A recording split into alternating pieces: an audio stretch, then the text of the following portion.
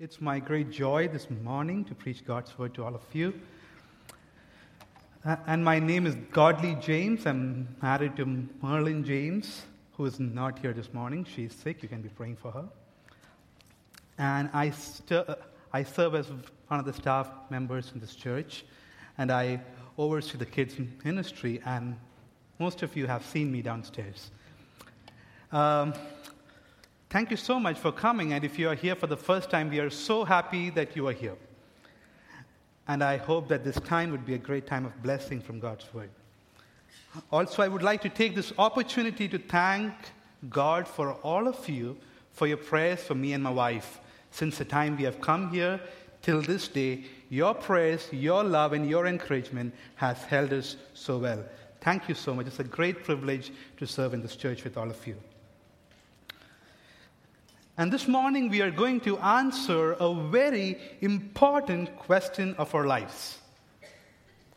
And that question is, who is our hope? On whom do we hope? That is a question that we're going to answer this morning, and we're going to see it from the lenses of Psalm 146. I would like to jump to the main point of my sermon this morning. And my main point is, hope not in man, but hope in God. Hope not in man, but hope in God. As we see, this Psalm 146 is a psalm of praise.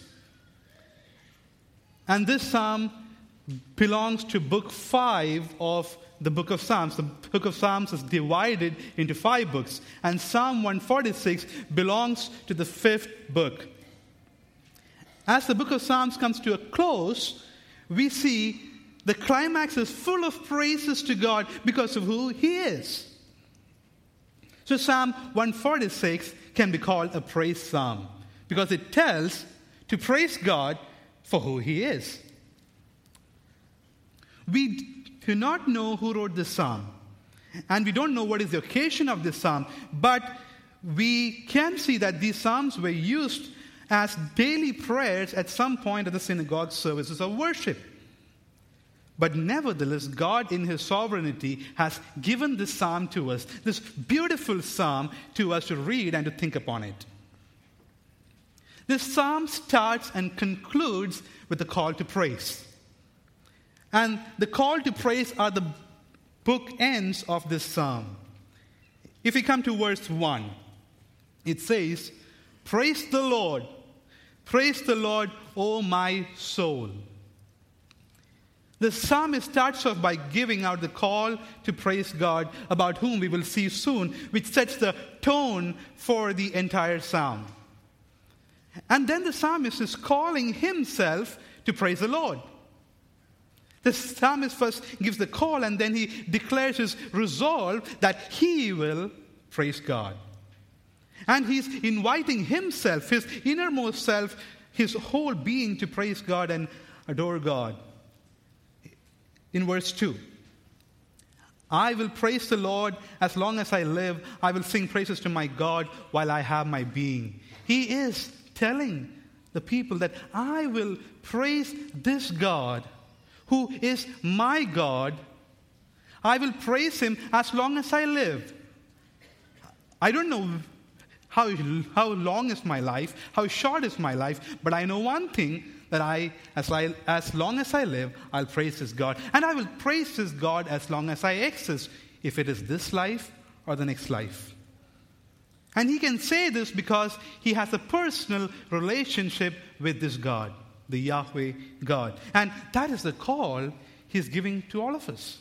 And we this morning have been answering that call. We have been worshiping God through singing, through reading His Word, through thinking about Him, through praying, and now we are hearing God's Word. After calling out people and declaring his resolve, the psalmist is going to answer the question which I just raised. Who is our hope this morning? Who should be our hope? And that brings to my first point. I just have 2 points this morning. The psalmist first tells who should not be our hope.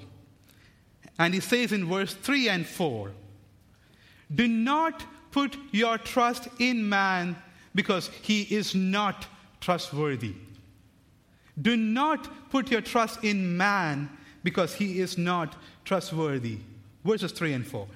Put not your trust in princes, in a son of man in whom there is no salvation. When his breath departs, he returns to the earth. On that very day, his plans perish.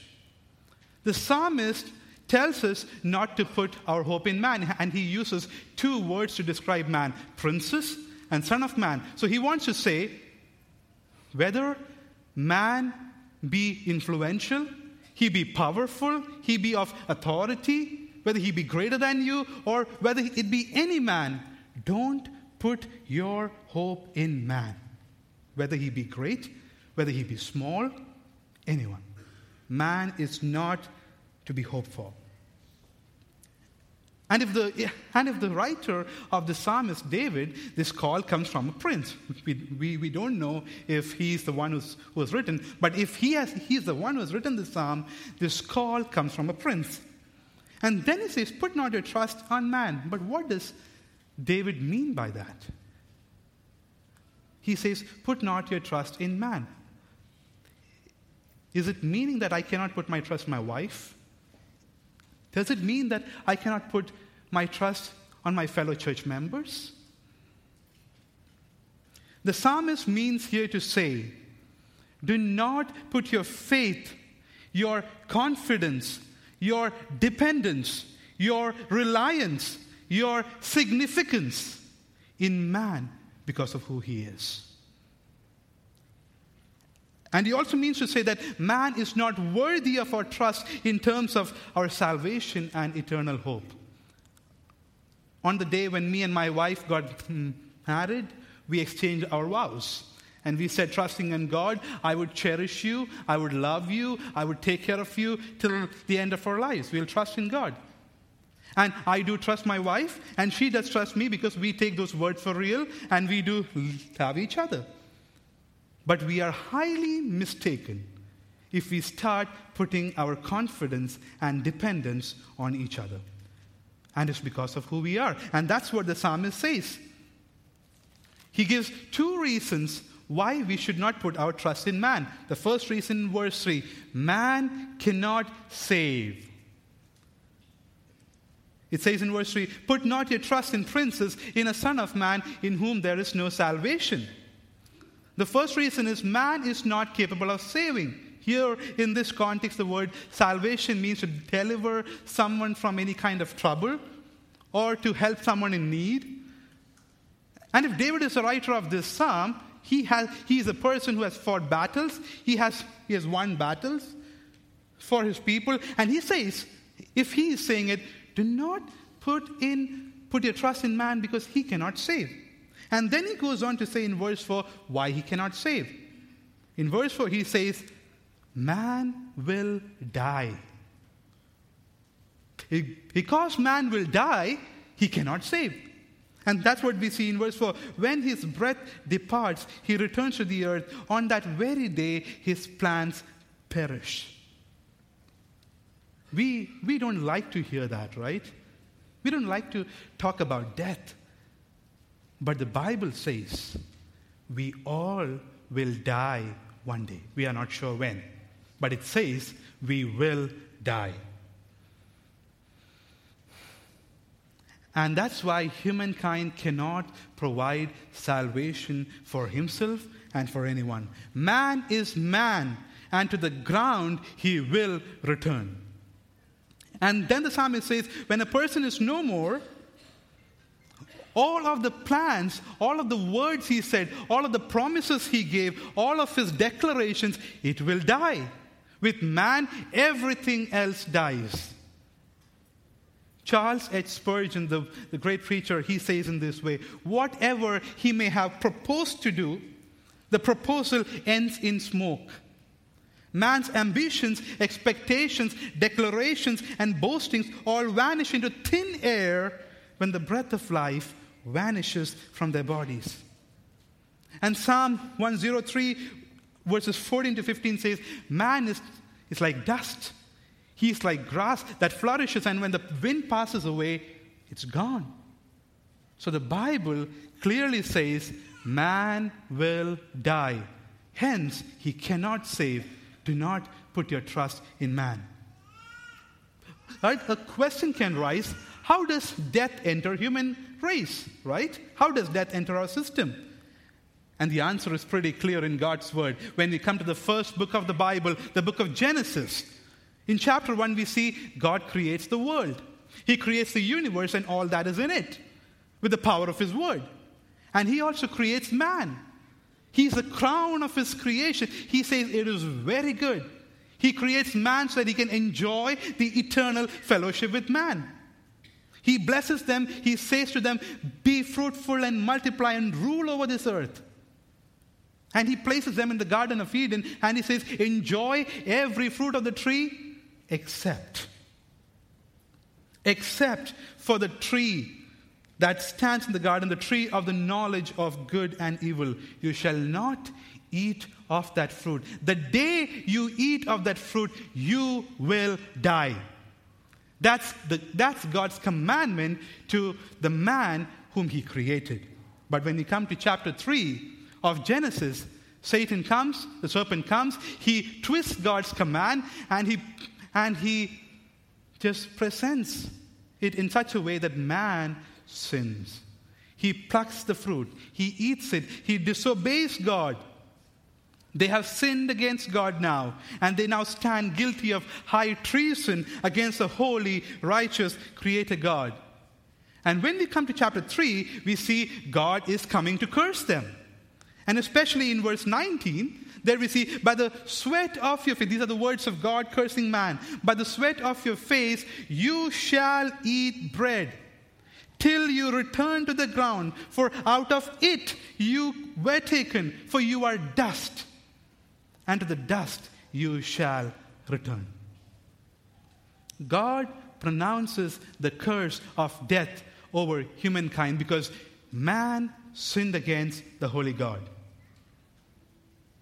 Therefore, every human being who has been born in this world, since Adam and Eve, they have been born as sinful human beings, worthy to die, condemned to die. That's why Romans 5 verse 12 says, therefore, just as sin came into the world through one man, and death through sin, and to death spread to all men because all sinned. Every human being born into this world is a sinner, and he or she enters into this world with a name tag.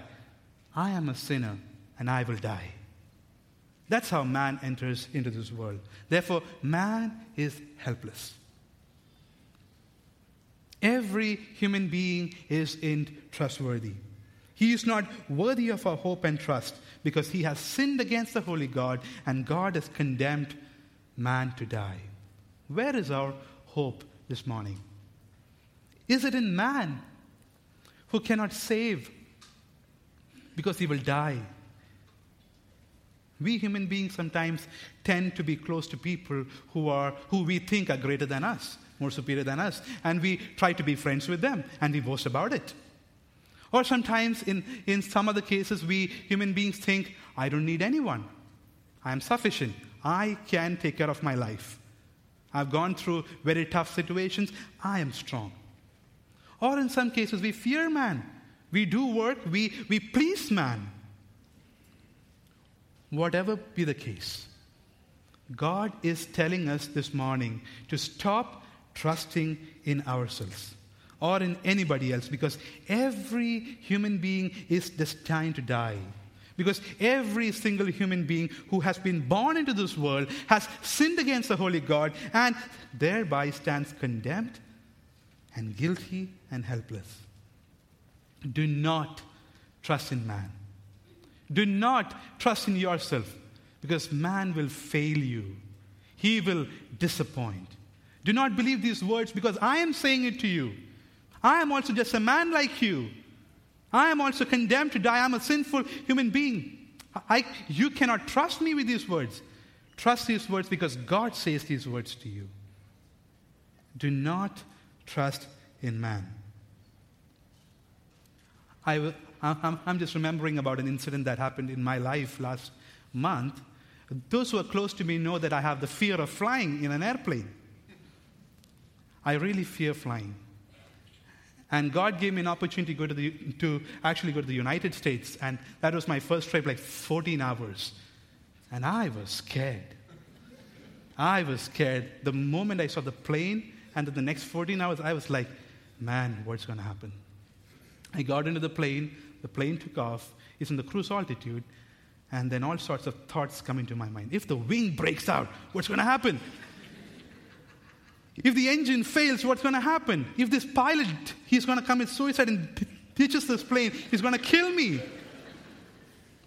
And then I have these kind of thoughts. No, I'm flying with an airline that's one of the best in the world. And because it's one of the best in the world, it should have best airplanes. And if it has best airplanes, it should have the best pilots. So I'm safe.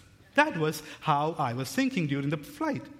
And I reached the U.S., stayed there for 7 days, had a wonderful time with my friends, came back. And while coming back, I had the same fear. But this time I had Jason Barris with me. And the same thing happened. As the flight took off, I again became stressed and what's going to happen. And all the time, I'm looking at Jason. And my hope is coming from there because I'm thinking, he's the elder of Redeemer Church of Dubai. He's my boss. He is with me. And hence, nothing is going to happen. But there was one point where the plane started giving some weird noises. And I looked at Jason with a helpless face. And you know what happened? He also looked at me just like that. And I was scared. And as I read this psalm, I am convicted today that my trust was in man. Do not hope in man, because that will not take you anywhere. And that brings us to the good news this psalm offers to us. That is my second point, from verses 5 to 10. Put your trust in God, because He is trustworthy. Put your hope in God, because He is trustworthy. In verse 5, the psalmist says, "Blessed is he whose help is the God of Jacob, whose hope is in the Lord his God." The psalmist here is saying, the one who trusts God is blessed. And he is giving a description of God that we don't see normally. Normally we see the God of Abraham, Isaac, and Jacob. But here we see He's called the God of Jacob. Why? Because Jacob is a great example of a person whom God Himself chose to teach to not be self-reliant, but be God-reliant. Jacob is a person whom God already chose in His wisdom that he's going to be the bearer of my covenant, which I made with Abraham and Isaac. And he very well knew that who Jacob is. He's a self-willed man. He is very confident of himself. He's self-reliant. He's cunning. He's scheming. And we see in the book of Genesis what he does. He cheats his father. He cheats his brother.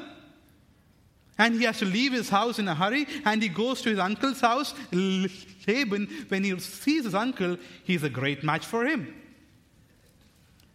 And he still trusts in his own methods to make his gains. But God, in His mind, had chosen to teach this same Jacob that do not trust in yourself, but trust in me. As he's coming back to his father's house, on the way, he is reaching the boundaries of his brother's kingdom.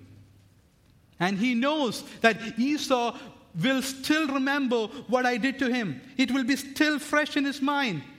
And he's still starting to scheme in his mind. He sends gifts, but the response he gets is kind of scary. And then what does he do in Genesis chapter 32? He's at the bank of the ford of Jabbok, and he sends everyone, and he remains. And here comes God's time to train this guy to trust in God. God comes, approaches him. They have a fight. They fight for long, desperate hours. And here Jacob is holding on to God and saying, Lord, I will not let you leave. You have to bless me. Because for him, he's afraid of Esau. He wants the divine protection from God. But God has other intentions. God holds on to him so that he understands that he is weak. He is unable to trust himself. He is weak. And God teaches him that great lesson, not to be self-reliant, but to be God-reliant. And on top of that, God lamed him. And that becomes a perpetual, strong reminder for Jacob all through his life that he should not trust in himself, but trust in God. And so the psalmist says, blessed is the one who trusts in the God of Jacob. And then he gives us some reasons why we should be trusting in this God. The same God who taught Jacob to trust in him, the same God is today revealing to us through his word that we should be trusting in God. And let's look at what God has to say. We have to trust in God because of who he is. We have to trust in God because of who he is. Verse 6. He is the creator God. We see that in verse 6. Who made heaven and earth, the sea, and all that is in them. The God of Jacob is the creator God. He made this entire universe and all that is in it with the power of his word. He brings order out of chaos.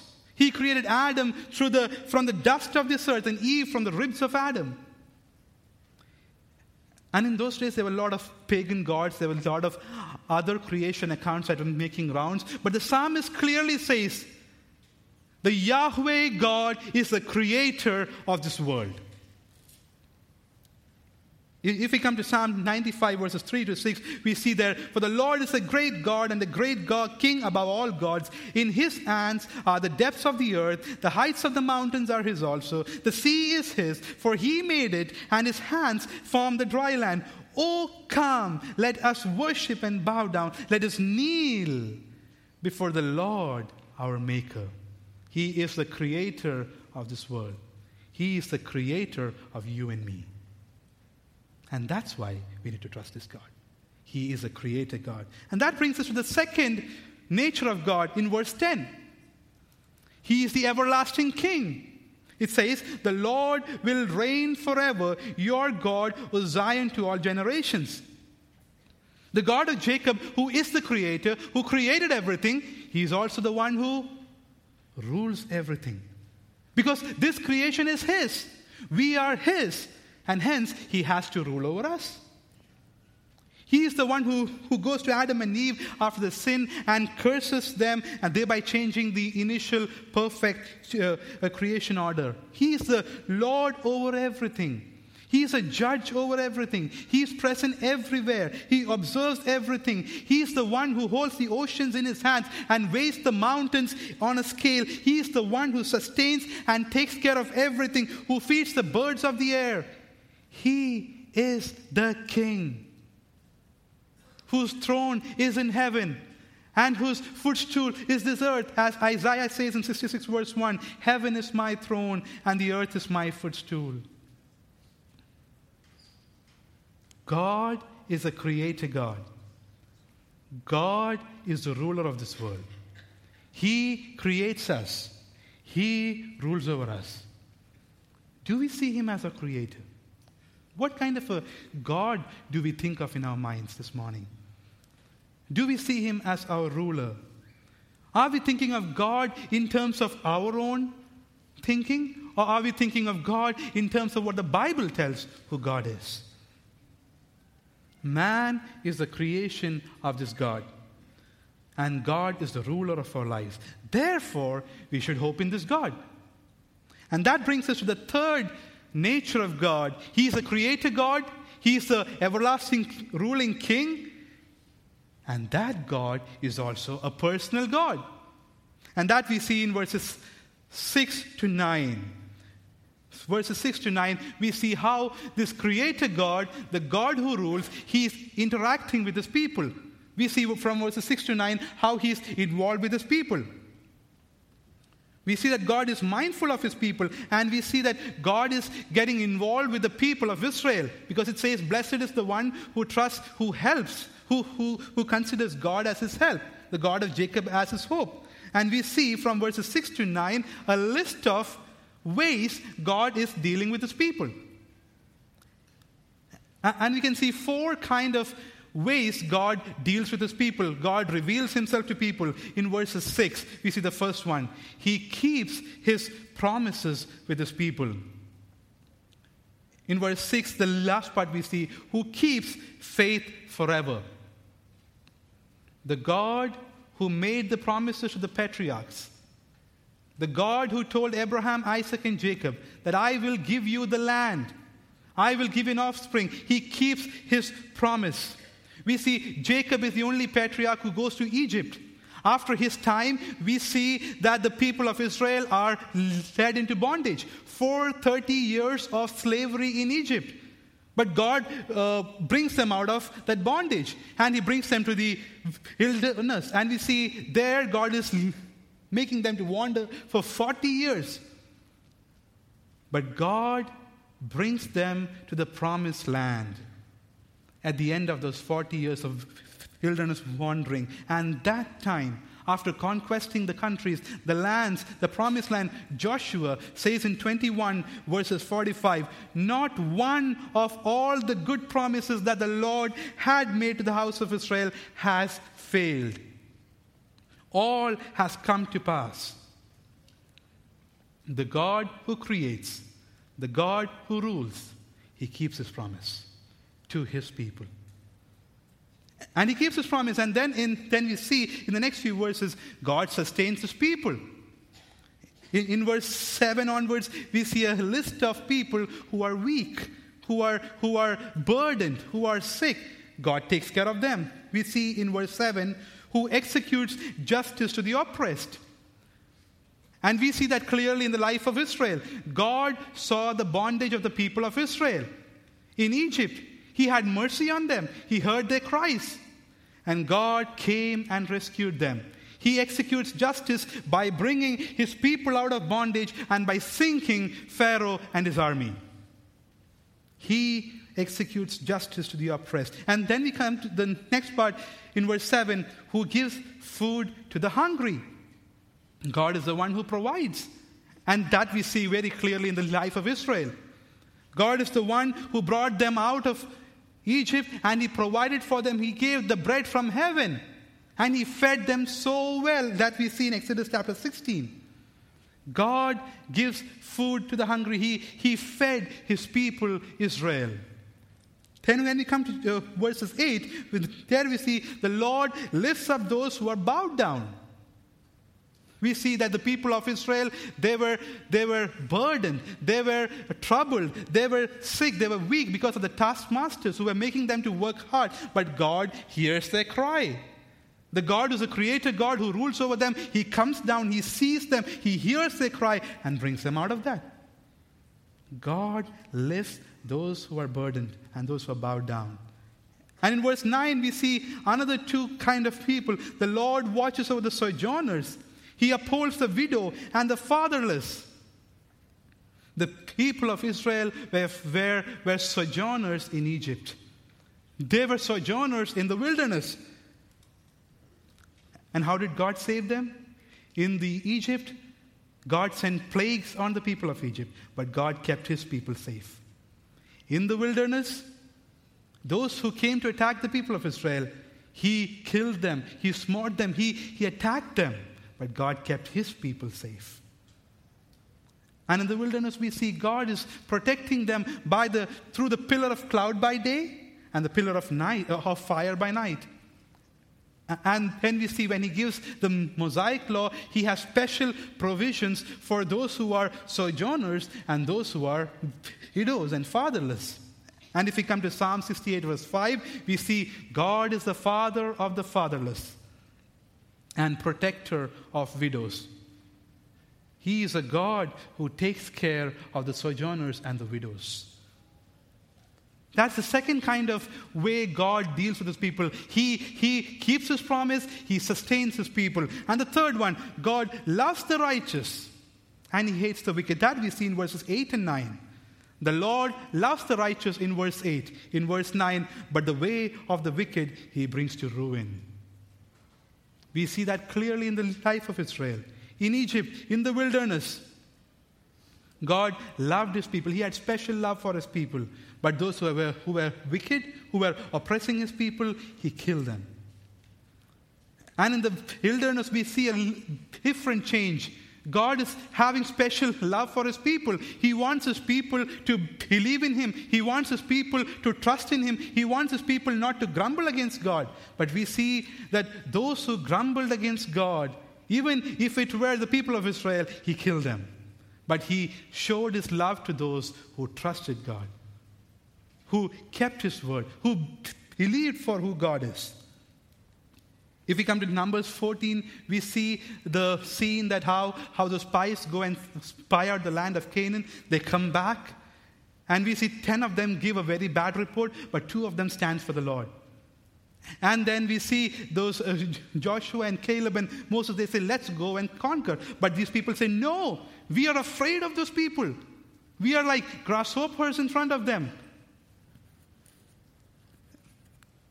But God heard their grumbling.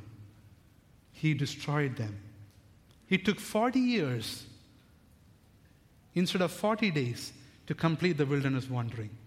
And those who grumbled, they died in the wilderness. But those who trusted the Lord, those who hoped in the Lord, they saw the promised land.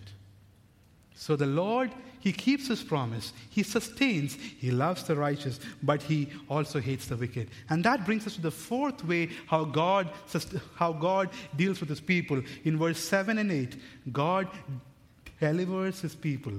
God rescues his people. In verse 7 and 8, the Lord sets the prisoners free.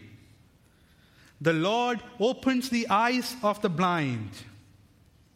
When the people of Israel hear these words, they really know what the psalmist is talking, because the people of Israel has been in bondage. They know what it means to be a prisoner, because they were in bondage in Egypt, and then God brought them out of the wilderness and then to the promised land. When they come to the promised land, the people who have been rescued by God say, we need a king. They reject the kingship of God. And God says, a king would do these things to you. But they say, never mind. We need a king. And God gives them a king. The first king is an utter failure. But then God brings up David. And he establishes his kingdom. And God keeps a covenant with him that you'll have an offspring whose rule is established forever. He will come. His reign is established forever. But still the people of Israel sin against God. And then we see in 722 BC, the northern kingdom is taken into exile by the Assyrians. And then after some years, the southern kingdom is taken off into exile again. But while they were still in exile in Babylon, prophet Isaiah writes these words to the exiles. See what Isaiah 42 verses 6 to 7 has to say. I am the Lord. I have called you in righteousness. I will give you by the hand and keep you. I will give you as a covenant for the people, a light for the nations, to open the eyes that are blind, to bring out the prisoners from the dungeon, from the prison, those who sit in darkness. These are the words of prophet Isaiah to the people of Israel who are in exile. They are troubled, they are oppressed, they are burdened. And Isaiah says hope-filled words. Trust in God. There is going to come a person who's going to bring you out of this. There is a future restoration coming up. There's going to be a time when you guys who are prisoners will be loosed, when you'll be freed. There will be a time that's going to come when a person will come and remove the blindness of your eyes, the blindness that has been caused by unbelief and sin. And many years later, when we come to the New Testament, when we come to Luke's Gospel, chapter 4, verses 16 to 19, we see Jesus saying these same words again. Luke chapter 4, verse 16 to 19, we just read that this morning. And it says, and he came to Nazareth, where he had been brought up. And as was his custom, he went to the synagogue on the Sabbath day, and he stood up to read. And the scroll of the prophet Isaiah was given to him. He unrolled the scroll and found the place where it was written, "The Spirit of the Lord is upon me, because He has anointed me to proclaim good news to the poor. He has sent me to proclaim liberty to the captives, and He will recover the sight of the blind, to set at liberty those who are oppressed, to proclaim the year of the Lord's favor." And he rolled up the scroll and gave it back to the attendant and sat down. And all the eyes were fixed on him in the synagogue. And he began to say to them, "Today, this scripture has been fulfilled in your hearing." Jesus is quoting from Isaiah 42. And he says, this day, the prophecy that was made years back by prophet Isaiah about restoration, about the prisoners being freed, about the blind seeing, it is fulfilled in me. God, who is there from eternity, the God who created the whole universe and all that is in it, that same God came down and dwelt among people. He is Jesus Christ. He is the one who all the patriarchs were looking forward to. He is the one all the Old Testament prophets were talking about, and He's the one who all the Old Testament prophets were talking about. He is the one who all the Old Testament saints were thinking about. They were eagerly looking forward, and the one whom they were looking forward has come. And He is Jesus Christ. This Jesus Christ is the creator. We see in Colossians chapter 1 verse 15 to 7. He is the one, for by Him all things were created, in heaven and on earth, invisible and visible, whether thrones or dominions or rulers or authorities, all things were created through Him and for Him. He is the creator. Jesus is the creator. He was there when the world was created. And He is also the one who is the King, who reigns forever. He is the one, He is the promised King who was promised to David. The offspring who was promised to David, whose rule will be established forever. And when we come to Matthew chapter 1, we see in the genealogy of Christ, He is the Son of David. He is the creator, He is the everlasting King, and He is also the Redeemer. Jesus, who is the creator and also the everlasting ruler, came into this world at the fullness of time, took the form of man to be the redeemer of sinful human beings like me and you. To save sinful people like me and you. We sinful people are already condemned because we have sinned against the holy, righteous God, and our destination is death. We are going to die. But this holy God is also a loving God. He loves us by sending His Son for us. He descended into this world for sinful people like us. He lived a life like us except for sin. He did many signs and wonders, and He proved that He is the Son of God. Finally, He suffered for us. He bled. He was spat upon. He was mocked. He was stripped. He was beaten. And finally, He was nailed on that cross for our sake. He took our place. He took our place so that we who are prisoners to sin, we who are prisoners to death, we be saved. We who are blinded by our sin, we be saved. He took our sins on Himself and paid the penalty in full. He appeased, He satisfied the wrath of God which we were supposed to receive. He takes us out of our post and He stands in our place and says, God, I am the one. Let the wrath of God come on me. Let them have salvation. He died and He was buried. And on the third day, God raised Him up, defeating sin and death, making the way of salvation for us. And Jesus' death on the cross and His resurrection brings a lot of blessings to us.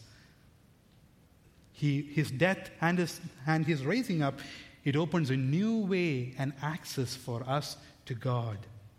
A new access between man and God. Man who is sinful, he cannot stand in the presence of God on his own righteousness. But Christ, he became sin for us, and he became God's righteousness for us, so that we can have a relationship with God. By his death, he freed us. From being slaves to sin, today we are children of God. And we are heirs to his inheritance. By his death, he gave us the greatest blessing, the gift of eternal life. The gift of eternal life after death. That solves the greatest problems of our life, the sin problem. Do not trust in man, but trust in God. Because when man dies, every promise, every plans, every thought, they die along with him. But when Christ died, every word he said, every declaration he made, every promises he said, it was fulfilled. And that's why on the cross he says, it is accomplished. That is our Lord. A person who trusts in Christ, his life doesn't end with the death of this world. He or she gets forgiveness of their sin and eternal life after death with God. But those who do not put their trust in Christ, their sins are not forgiven. They will not get eternal life. They're damned and they're condemned to eternal hellfire. Their life ends with their death in this world. My friend, if that's you this morning, I plead with you to stop trusting in yourself or anything else for the forgiveness of your sins. Repent and confess and put your faith in Christ, who defeated sin and death, and your sins will be forgiven. Stop trusting in yourself or in your work or anything else in this world for the salvation of your soul. Trust in Jesus, and you will have eternal life. O Redeemer Church of Dubai, where is your hope this morning? Is it in God, who is a creator, who is a ruler, who is a redeemer of our lives? Or is it in yourself or anything else that perishes and that cannot save you? When you are faced with sickness, pain, and trials, when you are treated badly, when you lose your job all of a sudden, and when you are confronted with sinful thoughts, when you're prone to fall, whom do you look to? Is it in man? Is it in yourself? Or is it in God? Do not hope in yourself, but hope in God, who is a creator. He is a sustainer and the deliverer of your life. Or when everything is going on well in your life, when you have a good job, when you're doing well spiritually, when you have a good health, when everything is going on well, still, whom do you trust? Still, whom do you hope in? Do not put your hope in man or any other thing this world has to offer you. Trust in God. Look to God first and hope in him alone, because he will never fail you. God has given us the life, a new life, eternal life, where we will see God face to face, where there will be no death, there will be no sickness, there will be no pains, where there will be no troubles, no temptation. It will be a beautiful life with God, where we will see him and worship him in his glory. So do not fear trials and temptations and sufferings in this life and even death, but hope in God and live your life now in light of the eternal life God has promised to you. Do we really know who God is? Do we really know who we are in the presence of God? Do we really understand our need for God? Know who God is. Know his glory. Know who he is. Know what he has done for us. Know who we are, and let's trust in him alone and praise his name forever. Those who hope in God, they are blessed. And they are loved by God. They praise God for who he is and will sing praises to him now and forever. Let's pray to that end. Our Lord, we thank you for who you are and what you have done for us. We thank you, Lord, for reminding us who we are and our need for you. God, we pray that give us your strength to not hope in ourselves or in any man or anything this world has to offer us. Lord, give us grace to fix our eyes on you and to hope in you alone. Help us to live this life in light of the eternal life you have offered us graciously. We ask this in your name. Amen.